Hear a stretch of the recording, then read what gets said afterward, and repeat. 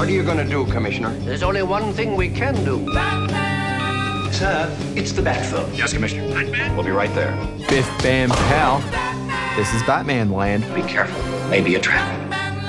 Each week we chat about the 1966 Batman TV show. We're Batman and Robin, the crime fighters. We discuss the episodes that air this week on SBS Viceland. My name is Dan Barrett, one of the original founders of New Batman Land and a digital editor here at SBS. So let's go, Robin. I'm joined here in the studio by my excellent co-host, Fiona Williams. Fee, how are you doing? I'm exuberant, Dan. Fantastic. Joining us in the studio is our extremely talented co-worker, Farah Seljo, who is often heard punning in the office. Exactly. See, I even punned in French. Oof. Oof is the word of the day.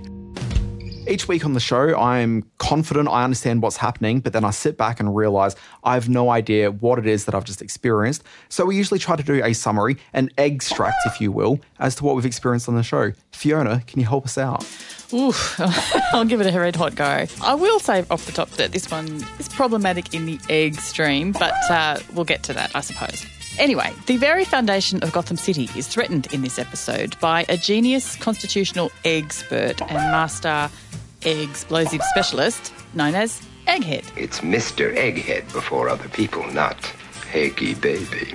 He hatches a devious plot to take over the city's lease from its native landholder, Chief Screaming Chicken. My face is so red. Every 5 years, there's a ceremony to renew Gotham's lease in which the chief is presented with offerings from the descendants of Gotham's original settlers. The original land was leased from the Mohican Indians for the price of 9 raccoon pelts. All of whom are currently, surprise, the richest men in Gotham. And naturally, Bruce Wayne is one of them. Anyway, old Eggy comes scarily close to revealing Batman's true identity when he deduces that only an extremely rich man could have the time to devote to crime fighting. Crime fighting is such an expensive hobby. In a break from tradition, the cliffhanger has your man Bruce in the hot seat, hot-wired to a machine that has the potential to scramble his brain. It will leave you an empty-headed fop.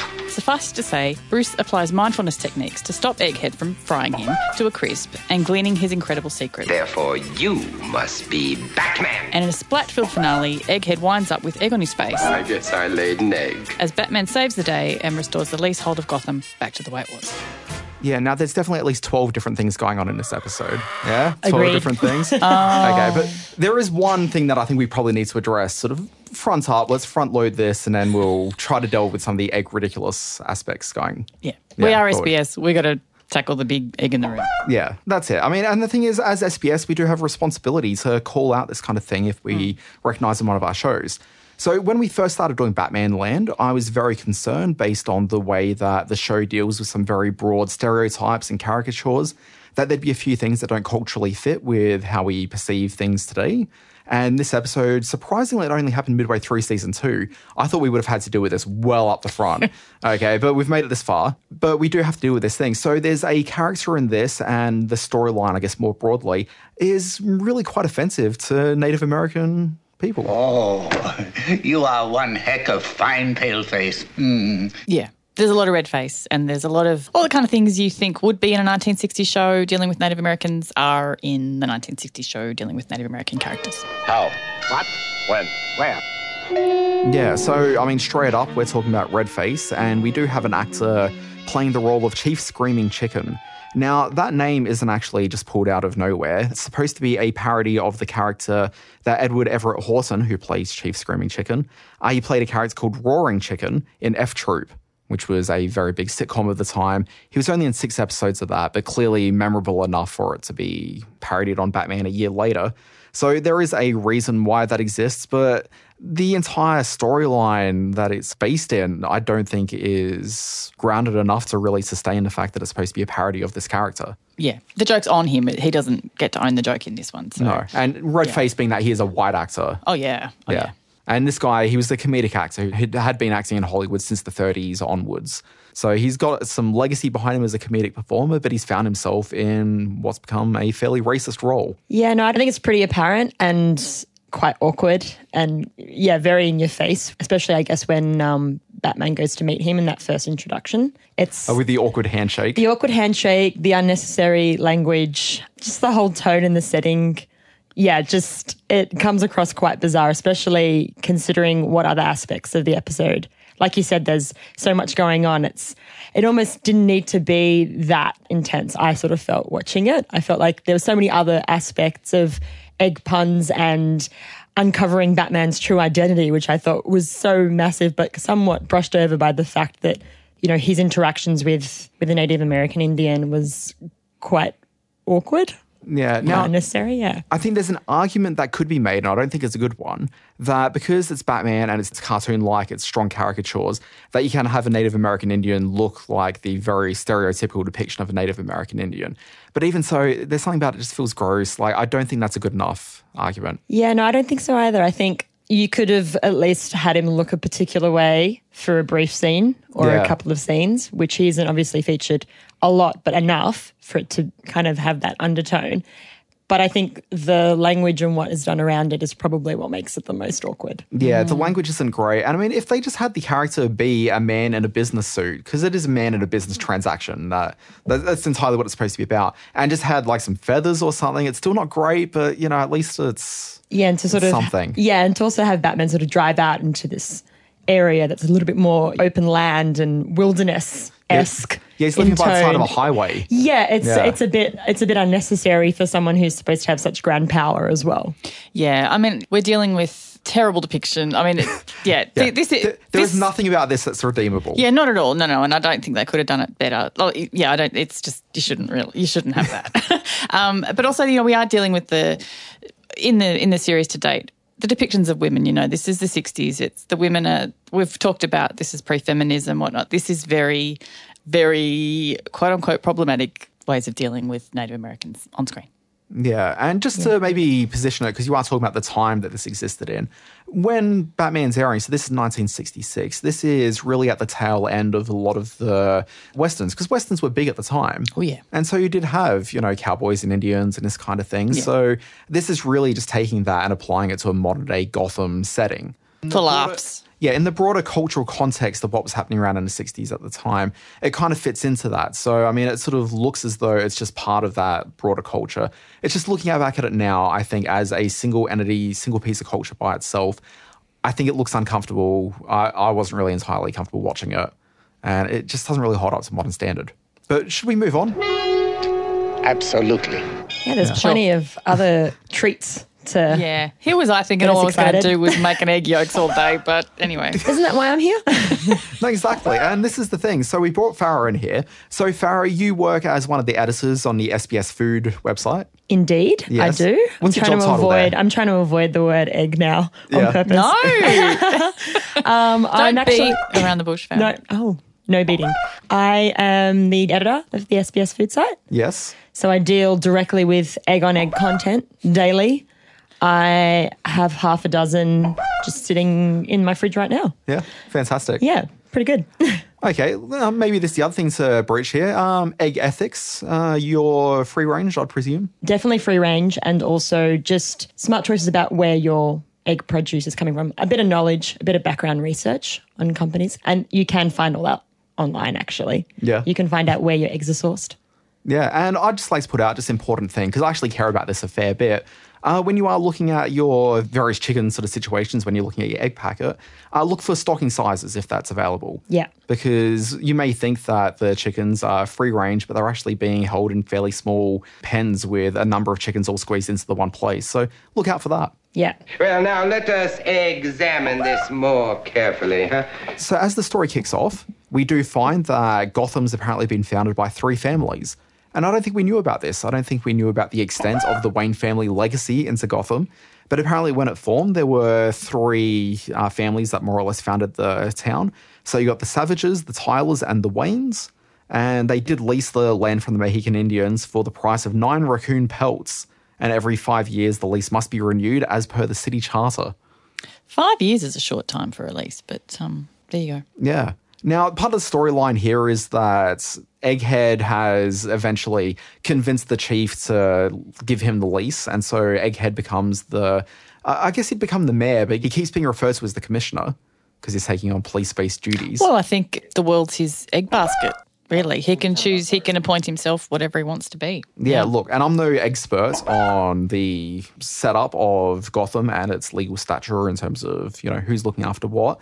But you do have Egghead, who's out there trying to, you know, rule the town with his own, you know, thumb. He chases out Batman and Robin. They're pushed out beyond the city limits, and he claims that they will execute them if they come back in. This is the saddest day of my young life, Batman. What will be, will be.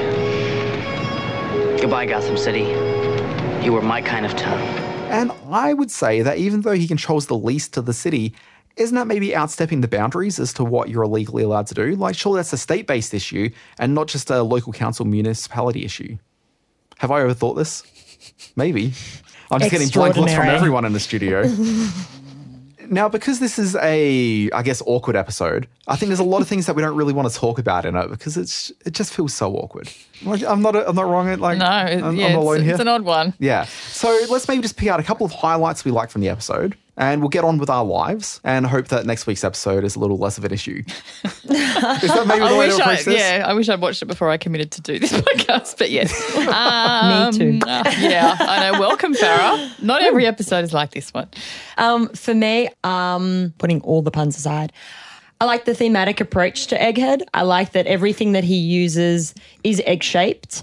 It's thought about. Even his window has bacon and egg imprinted on it. There's a scramble machine to be able to, you know, withdraw information from Batman's brain. So From his egg-shaped noggin. From his egg-shaped noggin, which you could potentially see the lines not really melding there in the episode, but that's okay. It's all part of the fun.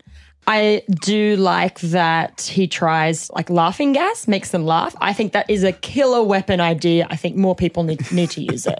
I think laughing gas is genius. Personally, that would be my weapon of choice going forward. Should I need a weapon, laughing gas is the one. Also, don't understand why Batman just readily has a sad tablet in his pocket. Yeah, he's just carrying the uppers and downers for Yeah, I if and thought he when. wasn't big on tablets or medications or... That's a very good point. He is very anti-medication. And all of a sudden, we have a sad tablet that he just happens to have on him, which I was very disappointed about. No one in this world should ever have a sad tablet. Whatever it is, it's awfully funny. I want to ask you quickly, as a food expert, or the food expert in the room at least, it's claimed in the episode the Egghead has a diet consisting of grade AAA white eggs. Now, is that the only thing he's eating? Can a man survive on eggs alone? Look, high protein diet, obviously, good fats. Yeah. Obviously, if he was moving into the vegan territory, this would be quite controversial for him. He probably wouldn't have gone for the egghead approach, should that be the case. I'd say highly nutritious. Personally, I love eggs, scrambled, poached, fried. I think having a loose egg in the house is always good. You never know when you can whip up a crepe, an omelette, some muffins. It only takes one egg. An egghead is that, even though he eats a really obscure AAA white egg diet.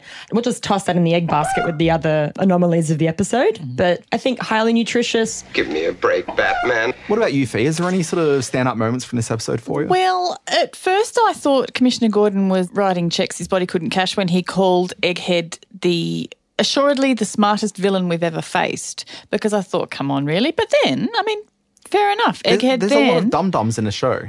There are a lot of dum-dums in this show. And he does come quite close to unveiling Batman's true identity, which is huge. He twigs that Bruce is Batman. He just sets out to prove it. Also, And he reasons it out quite nicely. He says if Batman's going to survive, he needs a fair bit of money, so he's probably a millionaire. Also, a millionaire doesn't need to work during the day. Exactly. And also, crime fighting costs a lot of money. tick, Yeah. tick, tick. And it's only as a result of Bruce's super special mindfulness training that he's able to block off the side of his brain that contains all the information about his secret identity. Extraordinary. Otherwise, his brain would be vacuumed up and his secret would be out. So, fair enough. Egghead is, in fact, assuredly, The smartest villain we've ever faced. For someone who hasn't seen the entire series, is he really the smartest villain that he'll face? This is actually the first appearance of Vincent Price's Egghead. Oh, so okay. when these characters come in, it always sounds like they've got a long storied history in the show, but often it's the first time they're appearing. Okay. So unless it's one of the main characters like your Penguin, Catwoman, Yeah. Joker, or Riddler, they're usually just created for that episode. Yeah. Okay. Okay, so there were a few things that jumped out at me on this one. So there was a weird moment right at the beginning where Bruce is talking about, because he's got the raccoon pelt that he needs to get, and he says that he bought a raccoon coat from a popular 1920s crooner who had fallen on hard times. Yeah. And he said he got it for a pretty price. Is that a specific reference to somebody? I didn't quite understand what that's in regards to. I don't know, but I liked it. Yeah. Yeah, I just thought it was quite a visual reference there. Yeah, I feel they're making fun of someone. I didn't quite get what was going on. There was a weird mention that Bruce used to date the same girl as Pete Savage, one of the other millionaires in this episode. Yep. And were they dating at the same time? Like, I don't know what that relationship is. Yeah, it was a bit of a random reference to throw in there. Yeah. But a bit of insight into Batman. Look, very much so. Now, we do have the great Vincent Price in this. And for all the greatness about Vincent Price, I was mostly taken with he's dressed as a chauffeur in one moment as he's kidnapped all the millionaires. And as he's driving along with the hat on, he looks a lot like famed director John Waters. He does, doesn't he? Yeah. That's not a bad likeness. Yeah. Okay. Yeah, it's a lot of moustache work, but that's definitely going on. Look, giant egg in the room as well. There was a moment, because everything's egg-shaped, there's a moment where Egghead has a bomb, and for some reason the bomb, instead of just being an egg, it also had like a little bit of a plastic appendage? shape going around the side. And, it looked a little bit more like Egghead's head, I guess. Yeah, it looked a bit obscure, a bit unnecessary, a bit wild. A bit below the pants. Yeah, a bit below the pants, probably below Egghead's pants, which is not what anyone needed to see. No. But how quickly did they get out of the room once the bomb came up? Yeah. Look, there's a dirty joke I want to make there, but I won't. And instead, if we're going to talk about if the millionaires are escaping from that room, did you notice how they got ushered out by Bruce, and then Bruce and Dick just remained to take care of the situation? Surely at that point, the other millionaires are like, oh, well, he's obviously Batman. I completely agree. I thought the minute Batman and Robin jump up and actually use that route to get out of that situation, surely you think, hang on a second, let's put two and two together. Egghead actually is an extraordinary genius here, and he's actually uncovered it all. And unbeknownst to them, look, to be honest, in that situation, think about it. There's a bomb right there. You aren't questioning the fact that, oh, he is Batman. You just want to get out of there and save yourself. So to be honest, it's a mixed reaction, because as a viewer, you're probably watching it going, okay, you're definitely Batman at this point. But in that situation, you're going, I just want to survive. See, my thought is that Tyler and Savage, they've both been ushered out. They'll probably run out of the building, flailing their arms in the air, because like I would. Okay, they'll probably flail their arms in the air, but eventually they're going to get outside, and you just imagine that Tyler's turning to Savage and is like, he's Batman, right? And he's like, yeah. Also, don't you just think that maybe they want to hold that mystery, because they've just been accused of being Batman themselves. So they're thinking to themselves, hang on, I don't want to give it away. Tyler might think that I'm Batman. So I just want to remain that little sense of mystery there. I got a 33% chance of being Batman here. That's a pretty high odd. And if word gets out, I mean, obviously Savage, if he's dating the same woman as Bruce, a noted millionaire playboy. Obviously they're both pantsmen. They'd like the word to get out that they might be Batman. Yeah, well, look, like Faye said, a 33% chance, quite good with the ladies, I'm sure, in old Gotham City. Yeah, no, definitely. Now, something I do like about this episode is there are a lot of actors from other TV shows that have been brought into this one for good and bad, and we'll maybe go through that slightly. So a very notable one is Ben Alexander, who's best known for playing Frank Smith in Dragnet. Just the facts, ma'am. Will you please give me just the facts? He gives the very sort of winky moment where he's like, just the facts, ma'am. He seems to be playing the same character, and the camera holds on him just a little bit too long. Yeah, it lingers long enough for you to go, okay, that's a reference. I'm going to look that one up. Yeah, so I mean, I kind of knew him beforehand, but yeah, I mean, these days I think Dragnet's kind of forgotten largely to a lot of viewers. Outside of the idea, I think everyone knows the just the facts, ma'am line, but outside of that, not so much. But you've got a couple of other actors that crop through. So you do have the actor who played Screaming Chicken, and that was Edward Everett Horton. So he was best known for F Troop, and that's what the parody is all about. But you've got a couple of other actors. So obviously you've got Ben Alexander. You've got Bill Dano, who shoves his head out the window in the Batman and Robin scale, the building bits that they do. And he plays this character called Jose Jimenez. Now, Jose Jimenez was actually a character that was regularly seen on the Steve Allen Show. It was a very popular character at the time, and there were comedy albums and this sort of thing around it. The thing is, and definitely evident within this program, very broad caricature of a Hispanic man. And so just 4 or 5 years after this, he was actually called out quite heavily by a lot of Hispanic groups that started protesting him. And he announced to 10,000 Mexican Americans in a 1970 Cultural Pride Festival that after tonight, Jose Jimenez is dead. And so he retired the character from that point. And later on, he was actually recognized by like a number of groups, and he's gone on to become a celebrated actor. And I don't know for sure whether or not that's because he played a like Latino character on screen, or if it was really just the fact that he had the gumption to say, you know what, this character's been very financially beneficial to me, but I'm still going to retire it. So I'm not quite sure what element of that it was that they were celebrating. That's progress. And what about your man playing Screaming Chicken? Did he ever have a public... Well, I think this was definitely sort of towards the later end of his career. Right. But he didn't necessarily come out denouncing his, offensive roles on TV. Okay. Not as far as I'm aware. We'll get the fact-checking department onto that one. So when we've got a guest in here, we do like to talk to them about their Batman bona fides.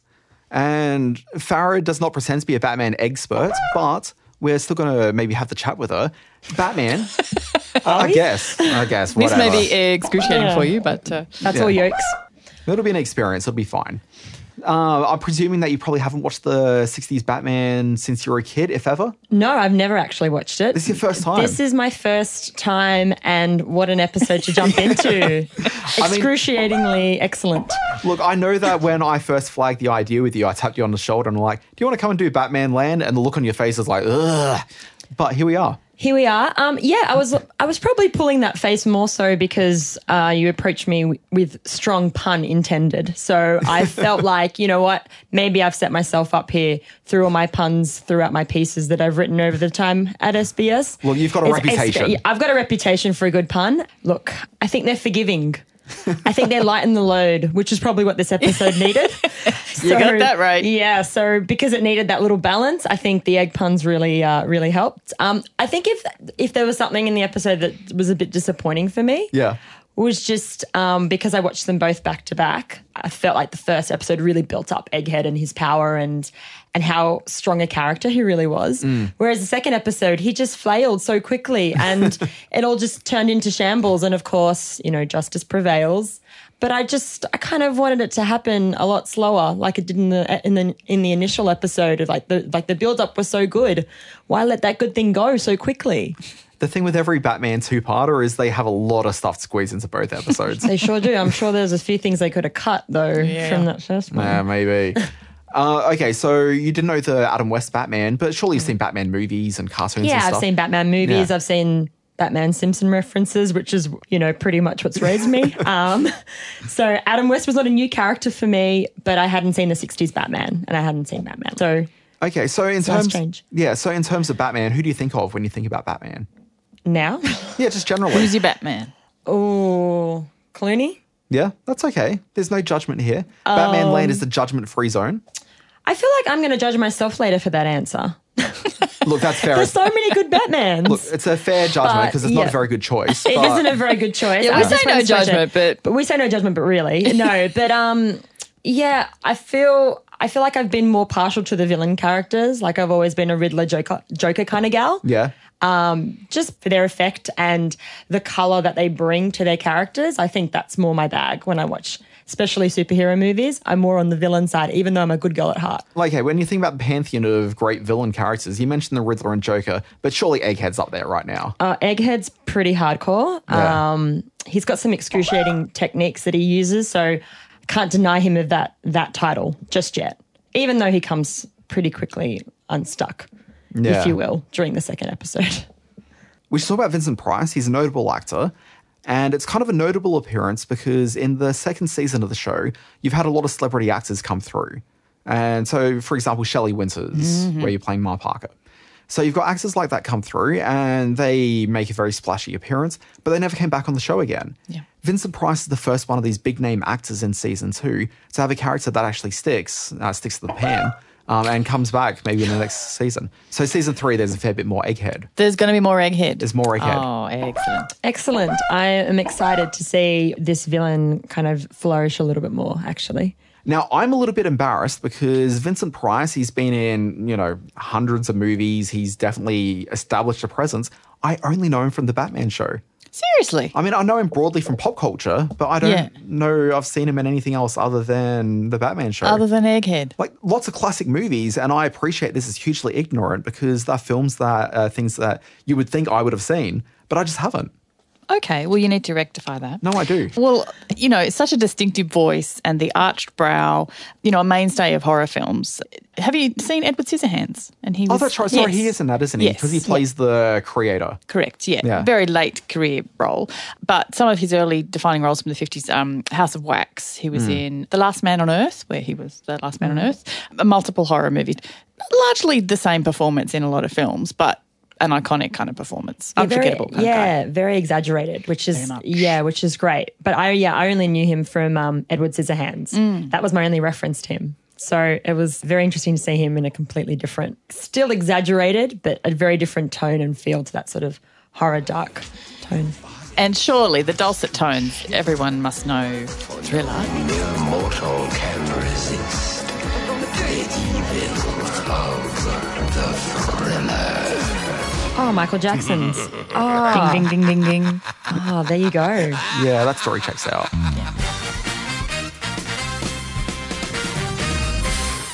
At the end of every episode of Batman Land, we do like to really discuss and focus in on some of the issues that we've learned from Batman this week, the life lessons. Fiona, is there anything of which you've learned? Actually, Dan, sorry, Farah. My lesson really has to be not to go with Clooney. It has to be Christian Bale all the way. Okay. You wish to recant? I wish to recant that statement. Yeah. Okay, look. That's my lesson. Okay, so George Clooney, he's obviously not in the best Batman movie. But No, he's not. I've grown up with George Clooney as a figure in my life. He was Booker in Roseanne. He was Dr. Doug Ross in ER. Look, and then I've seen him in some very popular movies like The Peacemaker and many films since then. That's your go-to Clooney movie? I know. I was just thinking to myself, maybe I should get you to come and have a cup of tea with my mother and you guys can chat over the Clooney fandom that you're missing out on. Look, I'm happy to spend all day, every day talking about George Clooney. And I just want to know, what is it about Christian Bale that is better than our Lord and Saviour, George Clooney? Put me on the spot again. I don't know. Probably just because it's the most recent one that I've seen where I've actually felt quite moved by his character enough to probably recant my Clooney fandom. Probably just hand in my Clooney fandom pass back to my mother now, who will be very disappointed that I recanted, I'm sure. I would have also accepted, I just think he's hunky, but whatever. Fiona? Yes. What have you learnt this week? Well, I've learned that depictions of Native Americans in 1960s popular culture have well reached their expiry date. But also I've got a carton load of egg puns courtesy of Mr. Vincent Price. And some of them are rotten, but some are exquisite. Farah, did you learn anything else this week? That laughter is definitely a great weapon to use and nobody should ever have sad pills in their pocket. Excellent lessons to take on board. From this hard-boiled two-parter, I learned a couple of lessons. First of all, and this is probably a bit more about the poultry farming that takes place around Gotham City. I learned that Paul's Poultry Palace has only 8 hens and 1 rooster, which seems it's like a hobby farm more than anything else. Yeah, it's not a serious It's a market poultry. garden. It really is. It's a front. But also, Ooh. maybe it is a front. Batman should be investigating a little bit more closely. That's You really next should. week. Yeah. What is Paul's Poultry Palace really up to? Yeah. But the other thing, and this is much more of a broad issue, I just learned that good city government is its own reward. Huh. Are you diminishing that very broad lesson that I took away? No, I'm thinking it over. It's Yeah, all me about too. democracy. Folks, this is the end of another Batman Land for another week. Now, Fiona, you spent some time on the Twitter, correct? I do. Too much time? Possibly. Yeah, management isn't here. It's okay. All right. If people wanted to get in contact with you on that Twitter, where do they do that? You can find me at anything but Fifi. Fantastic. Farah, are you on the Twitters? I am on the Twitters, but I haven't been on the Twitters in a while. But if you really need to find me on the Twitters, I'm on @Huruff&Puff. When you created that Twitter handle, did you really expect to be saying it out loud to anyone? No. No. No, never. No, that's reasonable. I've just broken my own rule. How does one spell Huruff and Puff? HARAFN. Hufflepuff. Pretty much exactly how you think you spell Hufflepuff. Yep. Pretty much. Spelling bee nailed. I've learned a lot about Farah in this half hour. And obviously Farah is one of our strongest assets here as part of the SBS family. Obviously working at SBS Food. Where do people find your work? So if you just jump on sbs.com.au/food, you can find all of our content that we're running and some of the features that I'll be writing on there as well. I also believe that you take most of the photographs on the Instagram for SBS Food. If you're on the Instagram's account at SBS Food, all one word, it's delicious and it is totally appropriate to lick your screens. Jeez. Didn't realise the conversation was going there. People can find me on Twitter at the Dan Barrett. Use the hashtag BatmanLand when you're discussing the show because it helps people follow the conversation. There's so much conversation on the socials. There is after this episode. Very much so. Bingo. Also, leave reviews for the podcast on your various platforms of choice. Apple Podcasts probably being the most popular one, but, whatever you choose to use, there's always a way to let people know. Also, share the podcast on your various social media. Helps other people actually discover the program. Fiona, thank you very much for coming along. Thank you very much for having me. Always appreciated. Farah, it has been a pleasure having you on board. It's been exotic. It's been great having Farah in here as one of our more eccentric guests. This has been Batman Land. We'll be back next week with a whole new Batman Land adventure. Stay tuned.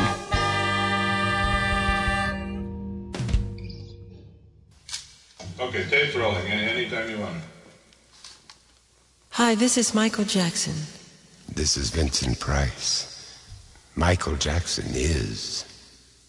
The Thriller. Do we both say it? Say it together. I say inviting you to? All right, yeah. Okay. Anytime, tape's rolling. Hi, this is Michael Jackson. And this is Vincent Price inviting you to... The Thriller.